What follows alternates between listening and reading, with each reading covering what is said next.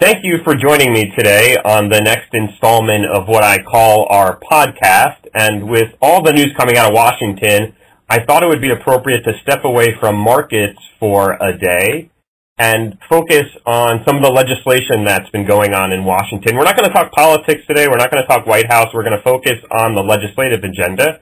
And so we're going to talk about healthcare reform, and then later on today we'll talk about tax reform. And so to start that discussion, I've invited someone I know well, actually my brother, Matthew Penziner, to join me to talk about healthcare reform. And to just give you some background to know this isn't nepotism, Matthew is the executive director of the Clinically Integrated Network at NYU Langone's Medical Center.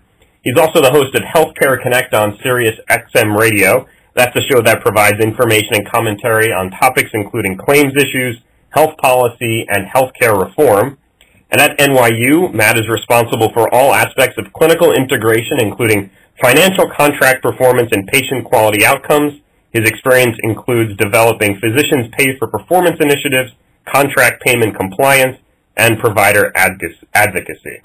And probably most importantly, and most unfortunately, he's my brother. Matt, thanks for joining us. No problem. It is unfortunate, but you can't choose your siblings, unfortunately. Right. So the bar is set pretty high here for you because Mr. Bernstein was completely actually against bringing family members into the business. So the bar is high, but I'm confident in the next 15 minutes or so this will be worthwhile for the listeners. So Matt, first question out of the bat, help us understand and help summarize what Trump Care is. Well, I think the most important thing on Trump Care or the American Health Care Act to understand is you really have to first go back to Obamacare and kind of the benefits and weaknesses of Obamacare that was really put in just about 8 years ago was when the legislation started. And its real fundamental concept of Obamacare was to get as many people into the health insurance pool as possible. The thought being there's going to be some really sick people, and to offset the cost of really sick people, you have to get some young, healthy people into the marketplace. So Obamacare did that by putting in requirements that each person have health insurance, and if they didn't, they had to pay a penalty.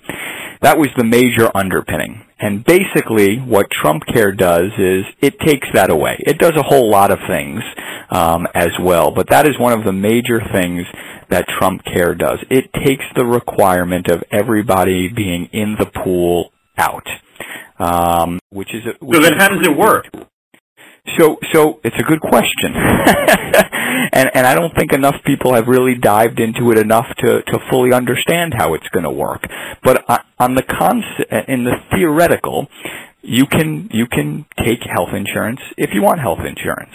There is a penalty, which people haven't been talking about too much, that if you don't have health insurance and a period of time goes by in which you are uninsured and then you want to enroll in health insurance, they can look at your pre-existing conditions and potentially charge you 30% higher premiums than you would have had. That's a major change from what Obamacare had. Obamacare basically said we don't look at pre-existing conditions, we look at age and sex and locale, and that's how we determine premiums and also how much subsidy you're going to get.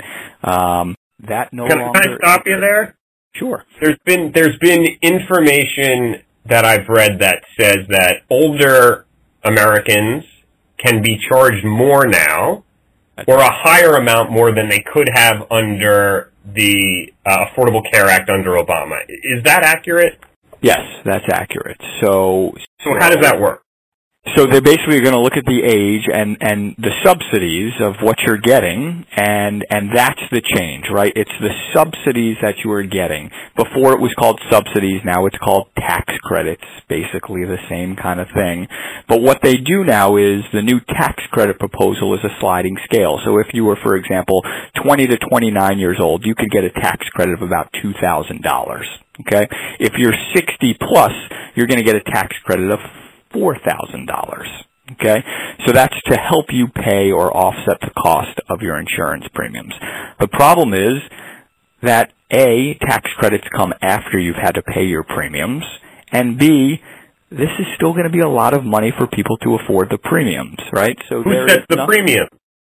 The insurance company sets the premium based on actuarial projections. And again, the concept here is you need more healthy people to control premium costs. If all you have are sick people with, God forbid, cancer, everybody's costs are going to go up. Premiums are going to rise at an uncontrollable rate. If you have 50 people with cancer and 50 people that are healthy 25-year-olds, you can offset costs, right? If you don't have those 50 healthy 25-year-olds, all you have is sick people. Premiums will continue to skyrocket. It becomes uncontrollable and unsustainable for the entire country. So does that get to this notion of high-risk pools? And I guess you should first help to define for people what is a high-risk pool and how would that work here? Yeah, so a high-risk pool is really for people with catastrophic events to go into a pool where the states in Trump Care would have money to fund these through grants, high-cost catastrophic events. So these people are not in the main insurance pool; they're in a separate category? That's right. That's right. The problem is we've had high-risk pools before. It's what we had before Obamacare.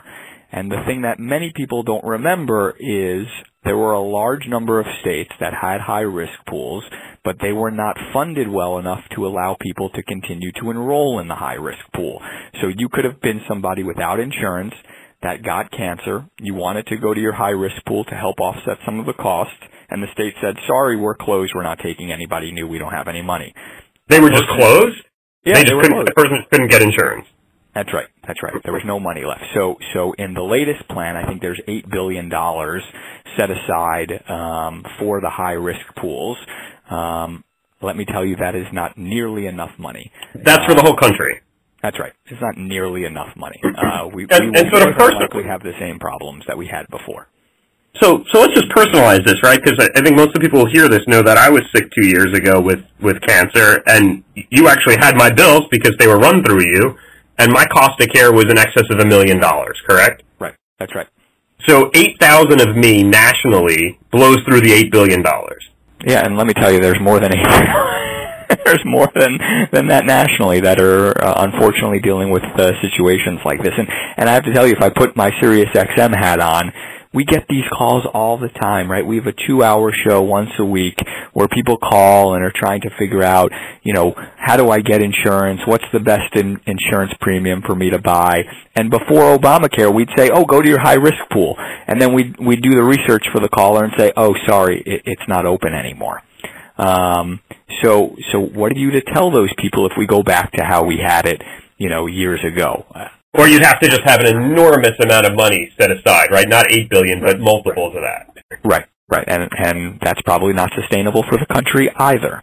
And the other change that leads into this, Mark, is in Trump Care, states and plans will have the ability down the line to be able to pick and choose what is covered under their benefit plan. So currently under Obamacare, there's what's called the essential benefit package, that every plan sold in this country must have coverage for, I think it's 13 set things, right? Cancer coverage, for example, right? In Trump Care, you can pick and choose, right? You can go to the a la carte menu and say, you know what, I don't really need that cancer coverage. But isn't that what insurance is about? Being able to think in the future and think about the worst case scenario and insuring yourself for that worst case scenario, right? So you may say today, oh, I'm 25 years old, or Mark, as you were 33, 34, whatever it was, years old. I don't need cancer coverage. That's for people older than me. So you take a lower premium that doesn't include cancer coverage, and then 2 days later you don't feel well and you're diagnosed with cancer. What are you supposed to do? Too late. Your policy doesn't include that. That $1 million that you had, are you going to be able to afford that? Most people in this country, the answer is going to be no. So on the campaign trail, they talked about cross-state competition. Yep. Now, that sounds good. I don't really understand your industry, so I don't know what that means. Sure. Is that part of this, and does that help? So you're exactly right. President Trump really pushed this hard on the campaign trail that insurance companies can sell across state lines, and it should drive premiums down. In concept, I think that sounds good. In practice, I just don't think it's possible. And there's a and is that part of this? It's all tied together, right? We say on the radio show all the time that healthcare is a three-legged stool. If you chop off one of the stools, the whole thing comes crumbling down. So all of these things do play with each other. So the selling across state lines is the concept that, let's say there's a plan I'll pick Colorado, right? I live in New York, but let's say there's a plan in Colorado that offers a suite of benefits that sounds attractive for me. Maybe it doesn't include cancer coverage, and maybe I say I don't need that, right? And therefore the premium of that plan is lower, right? I could then buy that plan, right? I could say, Colorado, I want your plan even though I live in New York, okay? So there's two problems with that. The first is tactical, right? So I now have a insurance plan that I've bought from Colorado, but I live in New York. Where do I go for in-network coverage to doctors to make sure I can use my insurance if I live in New York after I've just purchased a Colorado plan? I have no idea. So insurance plans aren't national in that way? Well, they are national, right? You do have these big national companies like United and the Blues and Cigna and Aetna. There are national big companies, but what happens is you've purchased a local company, meaning you have specific benefits geared around that, and now the payers have to manage a network in every part of the country, right? So payers today look at the map and say, you know, we're not going to sell our product, call it in upstate New York, because maybe the financials don't work out for the insurance company, right? So they say, we're not going to sell in there. There'll be nobody that has a United card in upstate New York, and therefore there'll be no doctors in upstate New York, right? They can make that. So that's the issue. The doctors won't take it because they don't have patients there. That's right. That's right. So now I can live in upstate New York, and I purchased a Colorado United plan, but United's not sold in upstate New York. So now United's going to have to develop a network of doctors and hospitals in upstate New York in order for their members to be seen. That's problem one. Problem two is what would happen in my example that Colorado has a very low premium. What's going to potentially happen is that people all across the country are going to find that out and run to Colorado because of the low premium, right? What happens 2 years later after all those people are now insured in Colorado and they actually have health care costs that are high?